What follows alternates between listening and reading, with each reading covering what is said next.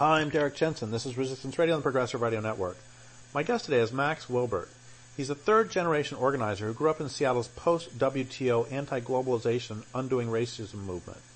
He's a co-founder of the group Deep Green Resistance and a longtime board member of a small grassroots environmental nonprofit with no employees and no corporate funding. His first book, a collection of pro-feminist and environmentalist essays, was recently released. He's also the co-author of the forthcoming book, Bright Green Lies, with Derek Jensen, that's me, and Lear Keith, which looks at the problems with mainstream so-called solutions such as solar panels, electric cars, recycling, and green cities. The book makes the case that these approaches fail to protect the planet and aim at protecting empire from the effects of peak oil and ecological collapse. So first, thank you for your just decades of good work, and also thank you for being on the program.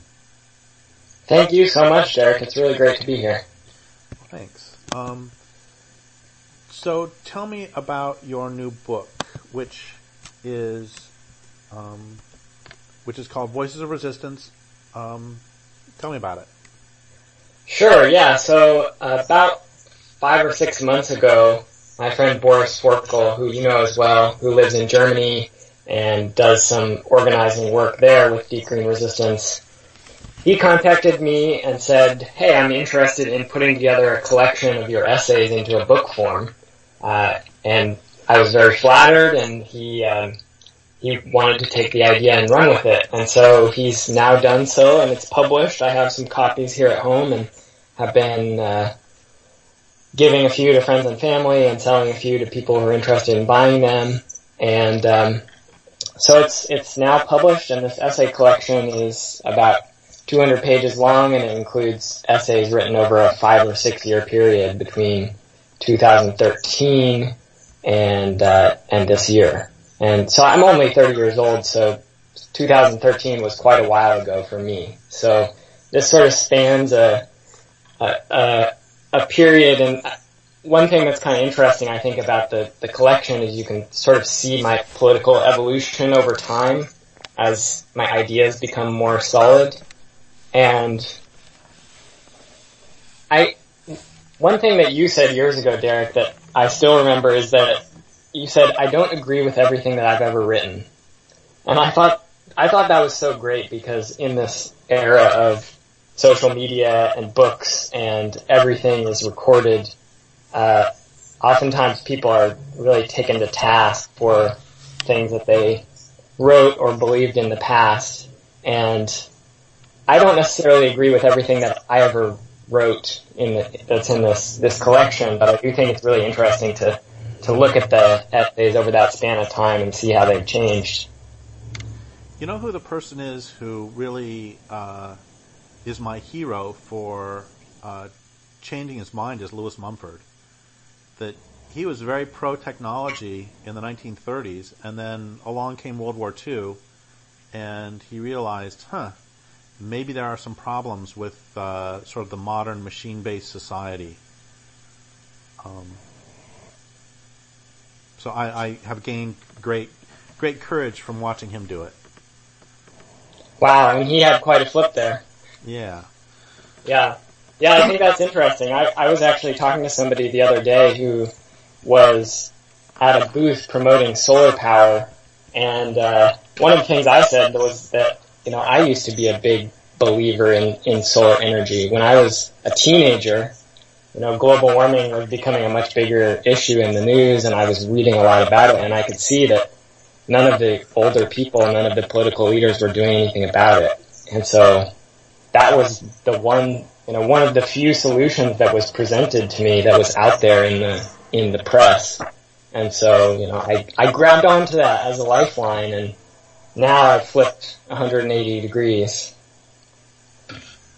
So let's talk about what's wrong with solar in a little while, but I would like to talk more about your book first. And what would you say is the overarching, if you had to condense the book into 2 sentences, what would they be? What is your book about?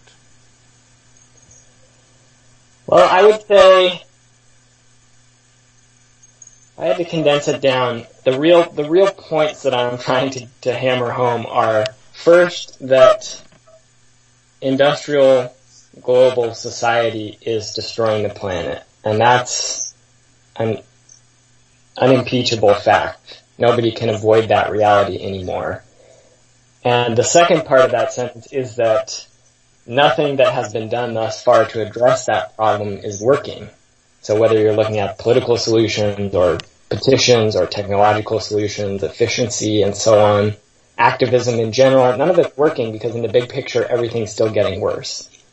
And so given that, how do we address these problems? How do we stop the destruction of the planet, which I think is intimately tied in with racism, with patriarchy, with white supremacy, with capitalism, with all these other systems of power. And so that's what the book is about, is exploring how do we address these issues. And, you know, my background, you said in my bio in the intro that I grew up in Seattle in the post-WTO era and gained political consciousness during that period.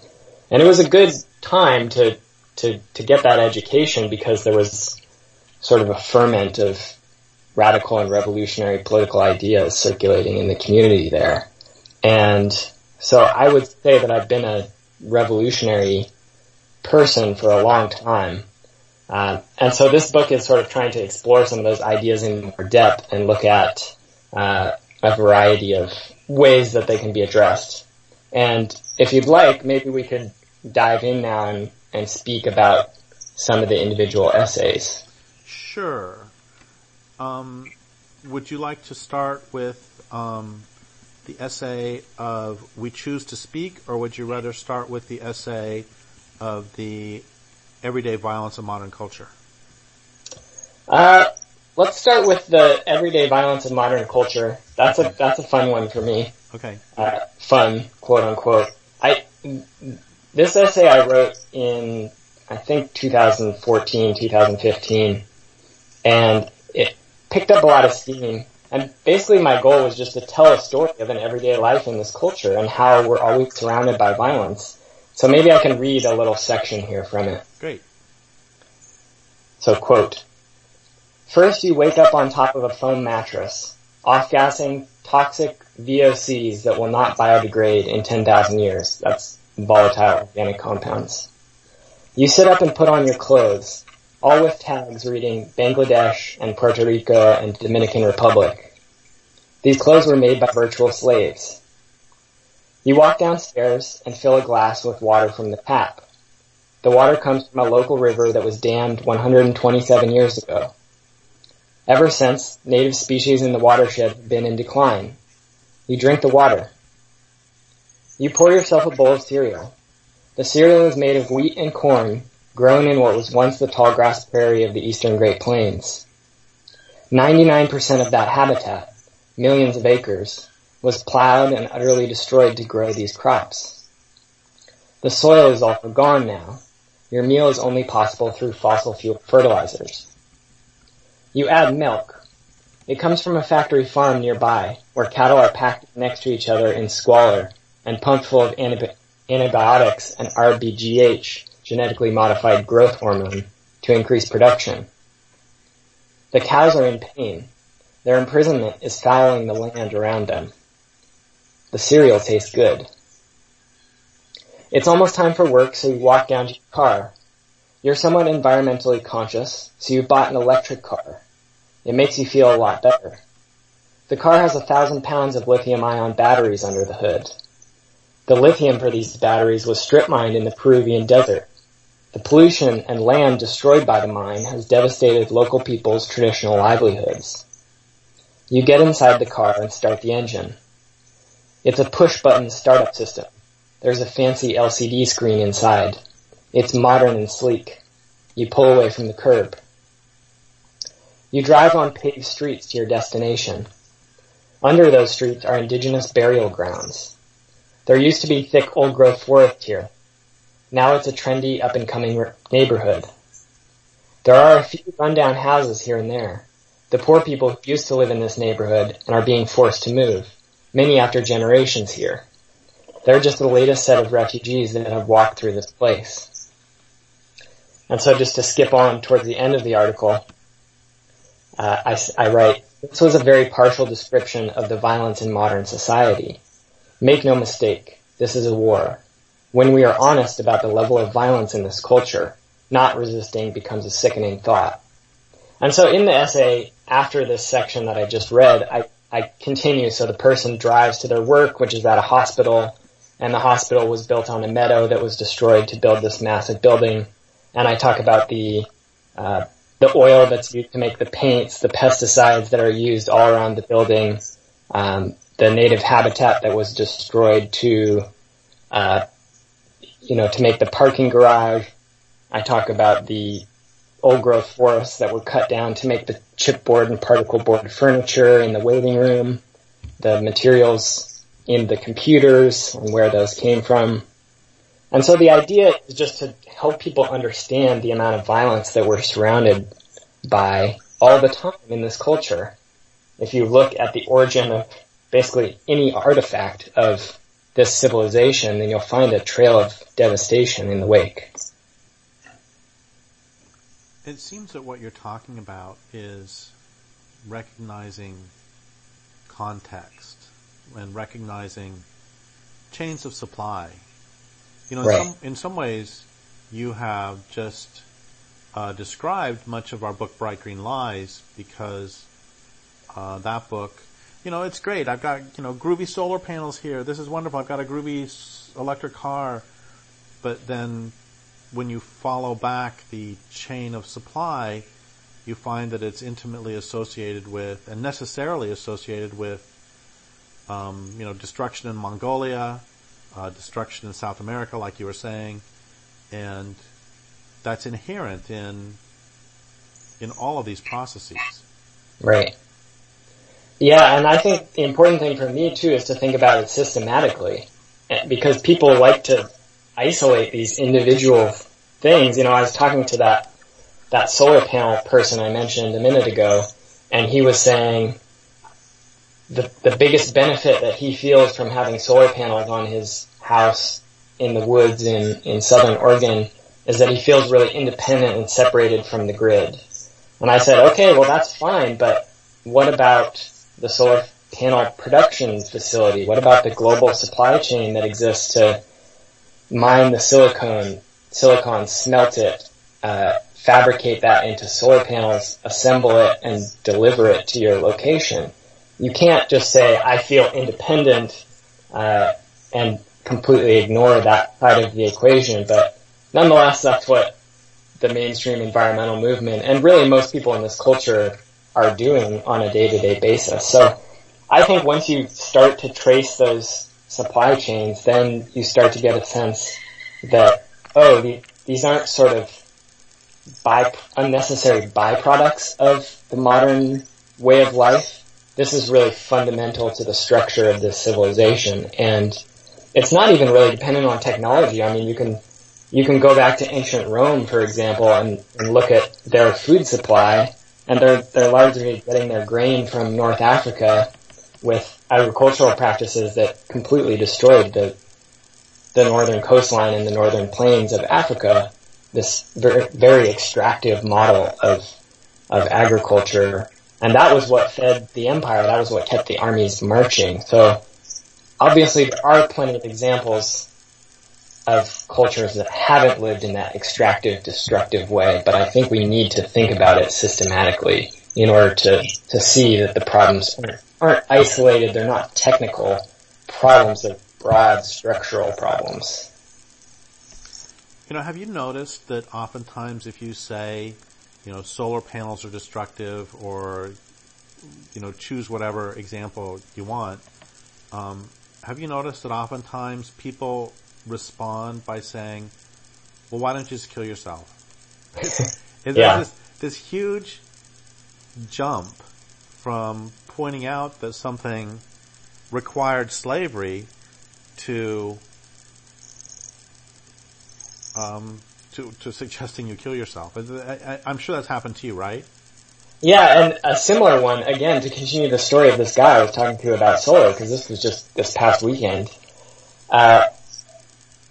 We were chatting for a while. I was trying to figure out the root of his beliefs, and he said something like, growth is going to continue and accelerate and get faster. We're going to have population growth. We're going to have expansion of this society. So given that, let's use solar to reduce the amount of harm. And my response is, whoa. Given that, if you give up that point, then you've lost everything. I mean, there is no use fighting at that point. So that's what these people are thinking, is because they're not willing to grapple with those fundamental issues of growth and with the sort of death culture imperative that this empire, this global civilization is running on or has at its core. Because they're not willing to grapple with that core idea in a serious way, then their only options are either kill yourself or work on these harm reduction, quote unquote, approaches that are really tepid and often almost always just end up supporting the system rather than, reducing impacts. So, given all this, what do you propose? Or would you rather, and maybe this is what you propose, do you want to talk about your next essay? Sure. So, I'll jump through two here real quick. There's an essay in here called Utah, the Next Energy Colony, and I wrote this in 2013. At the time I was living in Utah, and I was involved in resistance to a tar sands extraction project in northeastern Utah in what's called the Uinta Basin, which is a region of a massive amount of oil extraction, fracking. The air quality in the Uinta Basin, which is this very rural county, I'd be surprised if the population is over 15, 20,000 in a large 1 or 2 county area. The air quality is worse than Los Angeles, and the infant mortality is off the charts. And it's because of these type of operations, especially the fracking. But, they've got a tar sands project in there that companies have been trying to figure out how to extract in a profitable way for a long time. And just recently news broke about a new project by the company Enefit, which is an Estonian company, to do 13,000 acres of strip mining in this region, northeastern Utah. And this one project would produce 200 million tons of greenhouse gases, which is the equivalent of 50 coal-fired power plants per year.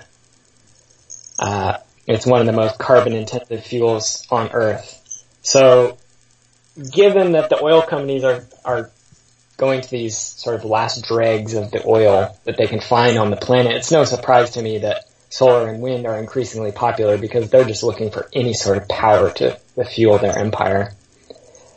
Stop for a second. Can you do like 2 paragraphs on that right there? Because I think that's a hugely important point. Sure, yeah. So one of the things that I always love to say about this is Barack Obama had an energy policy that was called the all of the above energy policy. And by that he meant that his government was going to facilitate and work to promote oil extraction, fracking, coal, natural gas of all sorts, as well as hydro, wind energy, solar energy. They wanted it all. And I actually think this is the most rational policy for an empire to have. When you contrast that with the Republicans, and, for example, Trump, one of the first things he did was slash some of the subsidies for solar manufacturing in this country. And that's not a very rational policy. It's an ideological position that the Republicans are taking because that's sort of the culture that they've created, is this intentionally anti-environmental quote-unquote culture. But in reality, I think the Obama policy is actually worse in a lot of ways because empires are powered by energy. There's a professor out of the University of Utah, a climate scientist named Tim Garrett, who created a climate model that basically looks at industrial civilization as a heat engine. And the more energy you put into it, the more pollution and destruction it creates. And that model has actually been more accurate than a lot of the other climate models that are being used in the climate science realm. So again, I think the all of the above energy policy is the most rational policy if you're trying to grow the economy, expand population, expand consumption, and increase the power of your empire. And so to me, it's no surprise that as oil supplies become increasingly stretched, and as oil companies are forced to move further and further to the fringes in search of, deep water drilling in the oceans and tar sands and oil shale and fracking, all of these things are very expensive. They have low margins. It's no surprise that wind and solar and other so-called renewable energy sources are booming because it's highly profitable, and this society needs energy to run everything. Data centers. The U.S. military is actually a big promoter of so-called green energy because it allows military bases to be more self-sufficient and not as dependent on fuel convoys, which have been a major target in places like Afghanistan and Iraq. So anytime the U.S. military is on board with a technological quote-unquote solution, then I think we need to be really wary of that. So what you're suggesting is that the rise in subsidies for wind and solar is not, propaganda aside, so much a response to global warming as it is a response to ever-increasing energy demands along with the peak production of easily accessible oil. Yeah, absolutely. And if you look at, there's a professor here at the University of Oregon. I live near Eugene in Western Oregon.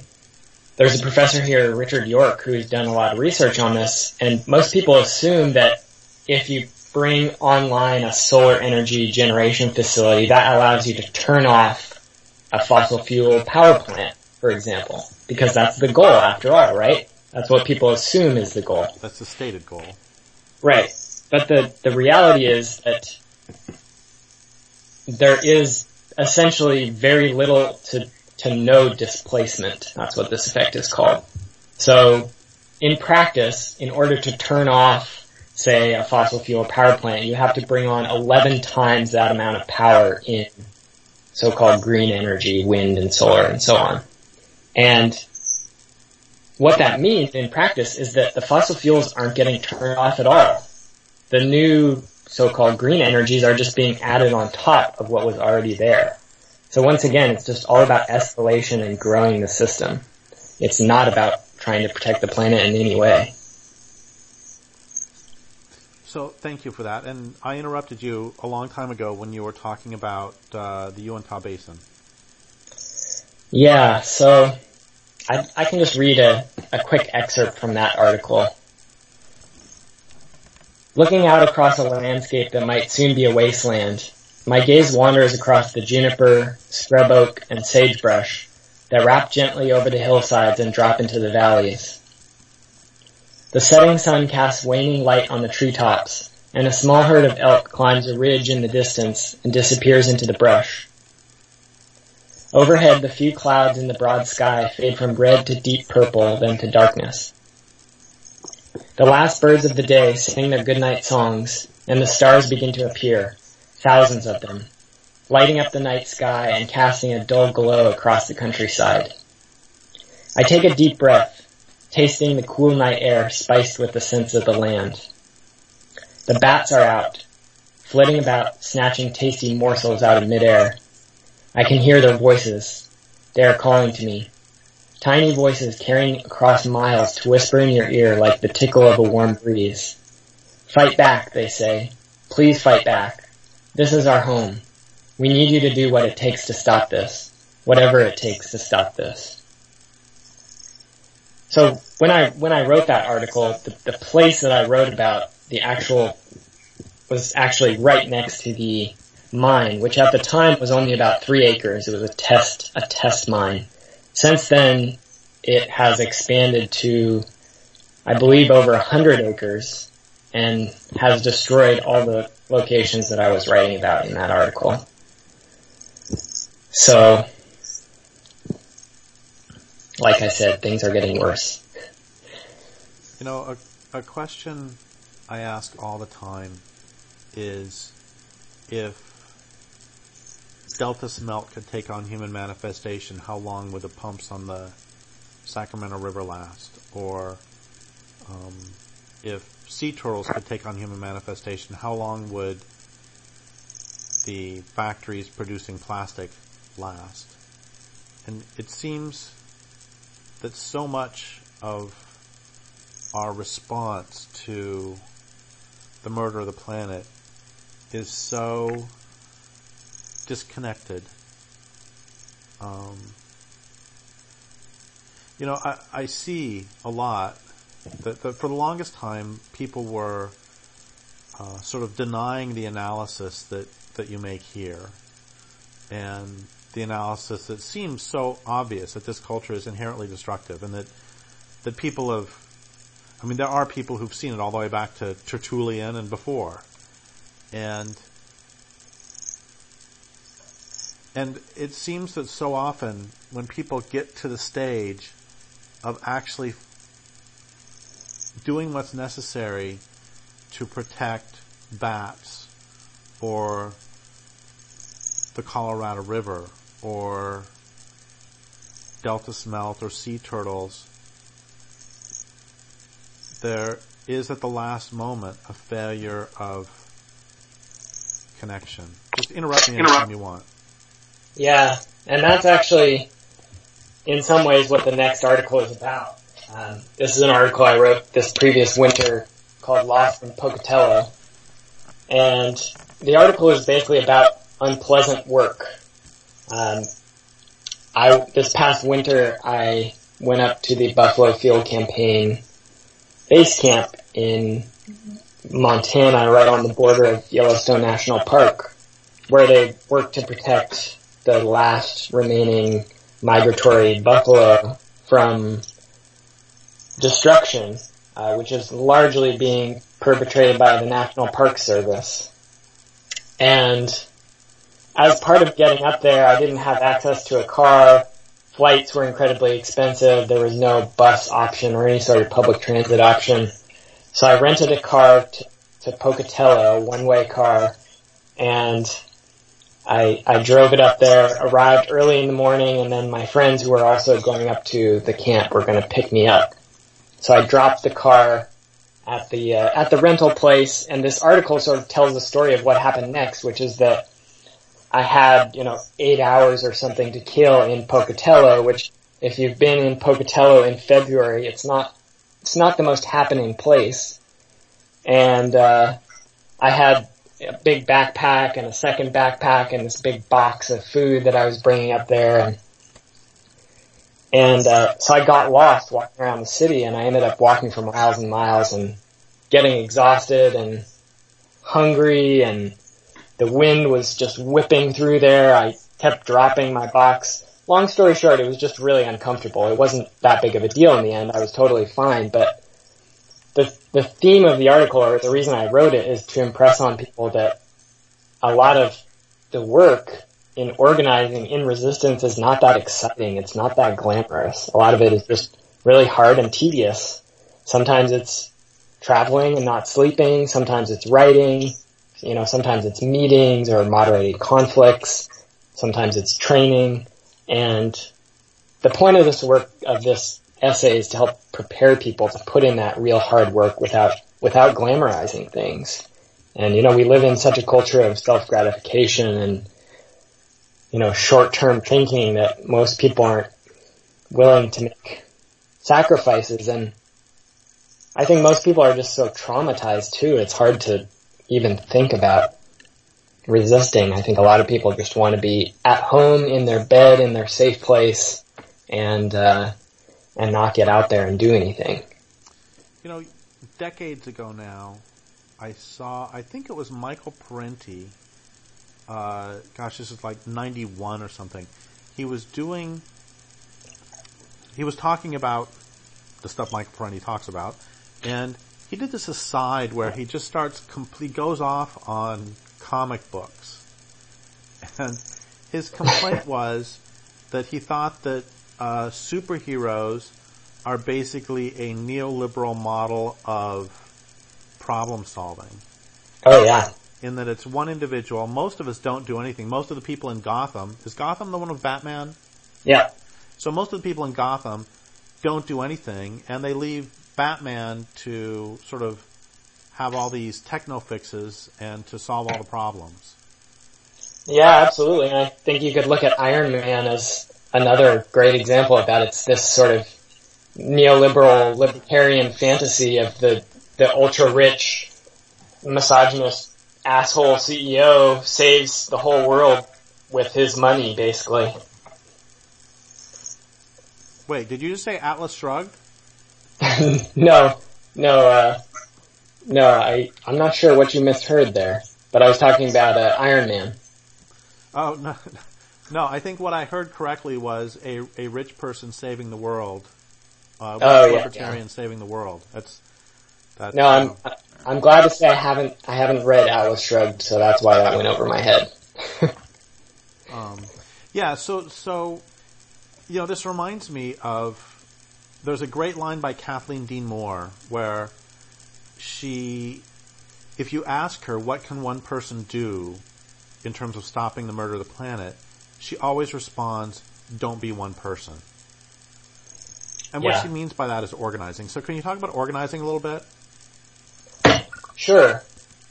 So, one quick point on that I'll make, and then I'll jump ahead to a whole essay that's about it. But one of the essays in this collection is sort of a book reflection on a book called I Write What I Like, which is about Steve Biko and the anti-apartheid struggle. Biko is the anti-apartheid organizer in South Africa who was killed at age 30 after being beaten severely by the police while he was in custody. And so this is the quote.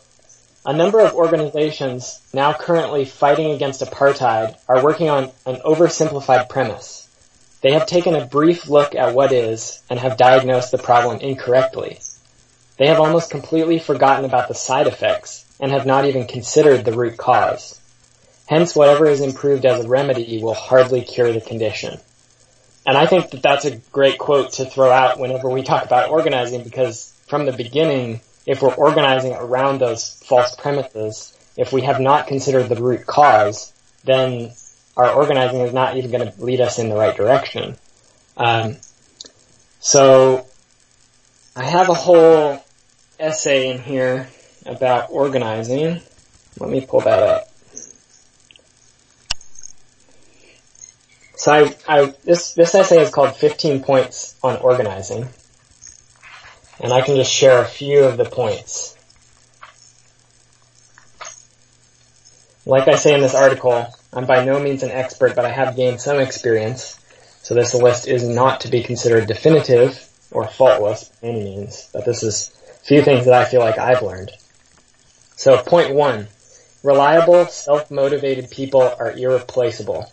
One solid person is worth a dozen who don't follow through on commitments or who never act with initiative. 2, beware of abusive and toxic people, as well as those who have nothing to bring but drama and distraction. Set boundaries. Okay, hold on a second. Years ago, I had I had 2 surgeries done at Scripps Green Clinic in just north of San Diego. And one of the things that blew me away is every single person, from janitor to surgeon to everybody else, was remarkably kind. And when I go into the local hospital, sometimes the technicians are pretty nice, but a lot of times, a lot of the people there just aren't very nice. Right. And so I've thought a lot about institutional personality. And we've all experienced this where you go to one store and everybody's always really nice. You go to another store and quite often people are not so nice.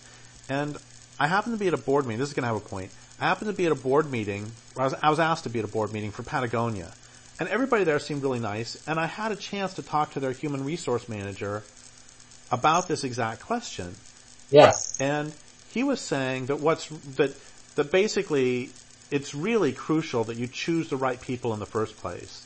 Yeah. That for them, creating a culture, sure, it starts with people being nice to each other in general, but also when you recruit new members, one of your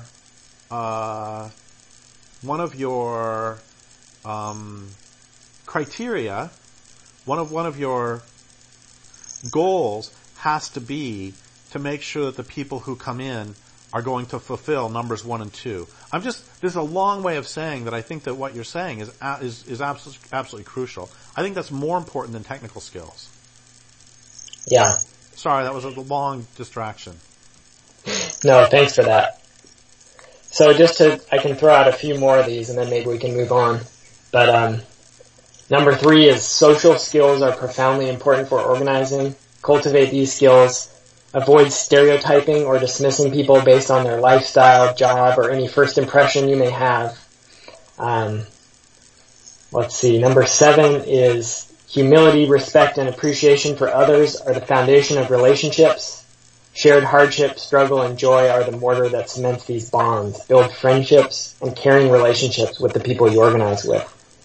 Number 8 is do what you say you will do. Follow up on commitments and responsibilities. Don't give your word lightly. Number 12 is sometimes you have to take risks. Number 13 is never stop learning. Deepen your wisdom and plan to become an elder and mentor as you age. And then number 15, the last one, is be so stubborn they will never stop you. Never give up. So those are a few of the points, but with that article I was just aiming to give people some really concrete recommendations for how to approach organizing, the mental attitude to bring to it, and a few practical pieces of advice as well. I was thinking about number 7, the one about build friendships and caring relationships with the people you organize with. That reminds me of something that Vince Emanuele says, that he says somebody will call up and say, hey, do you want to go to a protest? And he'll respond, we haven't been to lunch. Yeah. The point is he wants to know who you are before he goes to a protest with you. And I think there's something to that. Yeah, absolutely. Yeah, it's about trust. I mean, when you're talking about engaging in serious political work, then you really need to have a high level of trust for people. And that's a huge barrier in today's atomized society when everyone spends more time with their machines than they actually do with each other. And that's not our individual fault, really. Of course, that's what the society is set up to do. Alienate us all and get us all addicted to the screens and so on and break down these social relationships. But, people buy more when they're unhappy, so it strengthens the system. So we have about 10 minutes left. Do you want to talk about one or two more essays and then we'll start to give conclusions? Sure, let's see. So the next essay that I'll talk about here is a quick one, which is the importance of skills and equipment for resistance movements. And one of the things that's kind of interesting to me about this essay collection is, there's a saying in military strategy that,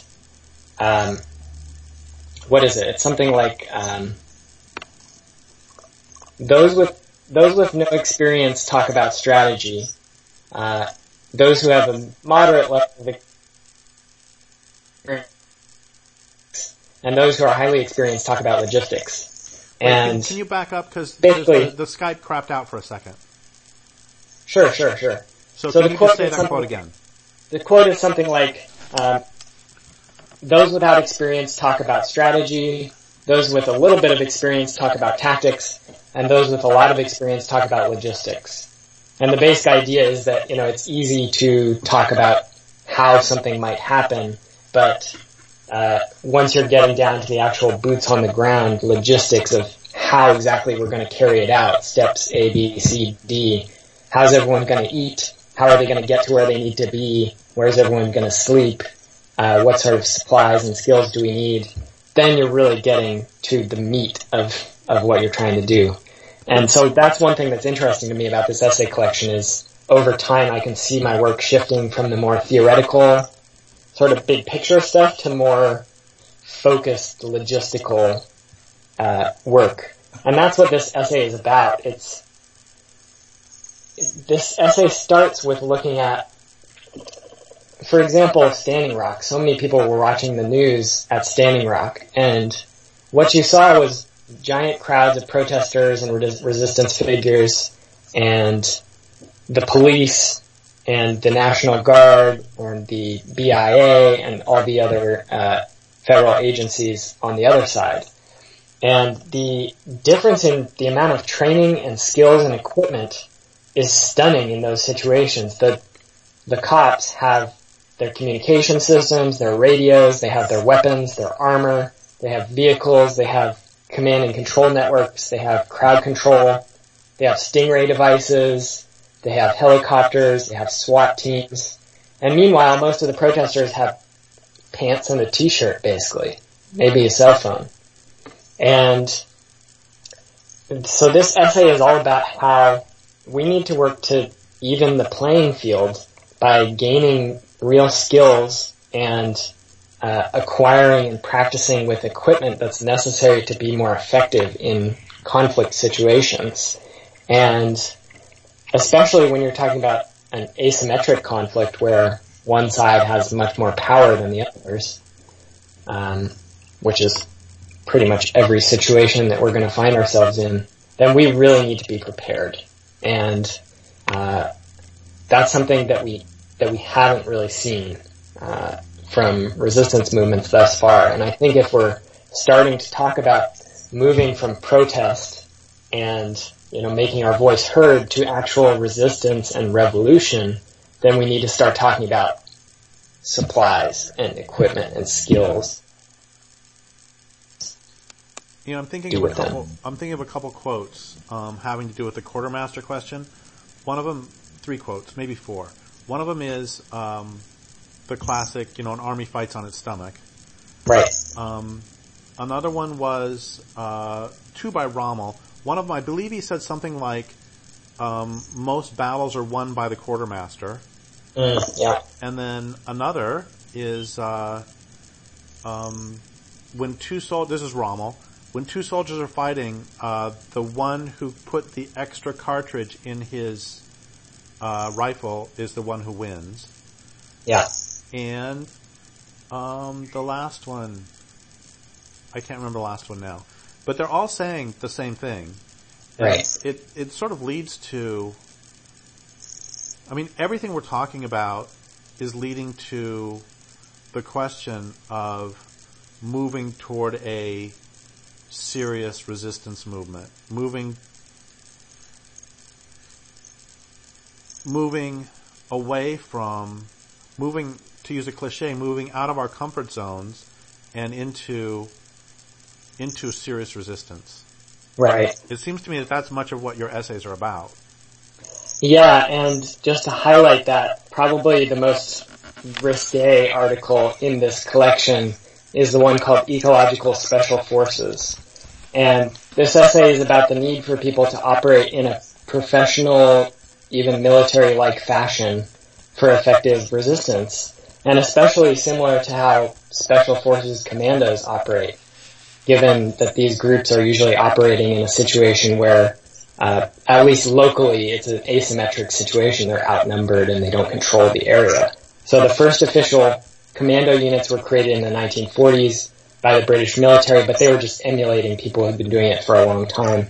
They drew a lot of direct inspiration from Palestinian fighters who were able to tie down these large, much more powerful Imperial British Army units in the 1930s. And so this article looks at what are the characteristics of these of special forces units, and it's things like physical fitness, training in infantry weapons, a focus on stealth, comfortability operating in the darkness and in all kinds of weather, capable of operating on the water, flexible and self-directed, operating in small units. I think that that's a really interesting case study when you look at something like Standing Rock, where you have thousands and thousands of people coming from all over the country to participate in this resistance. And many of the most effective direct actions that were taken against the pipeline were done by groups of 5 to 10 people, or even less in many cases. So oftentimes smaller is better. And again, the commandos or special forces units, they really focus on things like target selection and intelligence, having the right information at the right time to make the critical decisions. So I think that we need to start thinking more like revolutionaries. And one of my favorite quotes in regards to this is from Michael McFaul, who a Rhodes Scholar, who was a professor at Stanford, and he was on the National Security Council. And the quote is, "Beforehand, all revolutions seem impossible. In retrospect, all revolutions seem inevitable." And I love that quote because when it seems impossible, which it often does to me, I go back to that quote and I hope that, in a year or in 5 years or in 10 years or 50 years, people will be looking back and saying it was inevitable that some people were going to take things into their own hands and dismantle this global industrial empire because it was murdering the planet, and that was the only option that people had for survival. So some people were brave enough and smart enough to organize and make it happen. So thank you so much for that. 2 things before we close. One of them is how can people get this book? And the second is, how can people join you in this struggle? Well, if people want to learn more about the book and order a copy, my website is maxwilbert.org. My last name is Wilbert, Wilbert. So people can connect with me there. And the other way that people can support or get involved is to check out the group Deep Green Resistance. I would really recommend people do that. I want people to give moral support, but I want people to go beyond that. I want people to take responsibility for learning the skills themselves necessary for carrying out effective resistance, to normalize those skills in our community, and to really build a true revolutionary sentiment and to take action. Well, thank you so much for all that, and I would like to thank listeners for listening. My guest today has been Max Wilbert. This is Derek Jensen for Resistance Radio and Progressive Radio Network.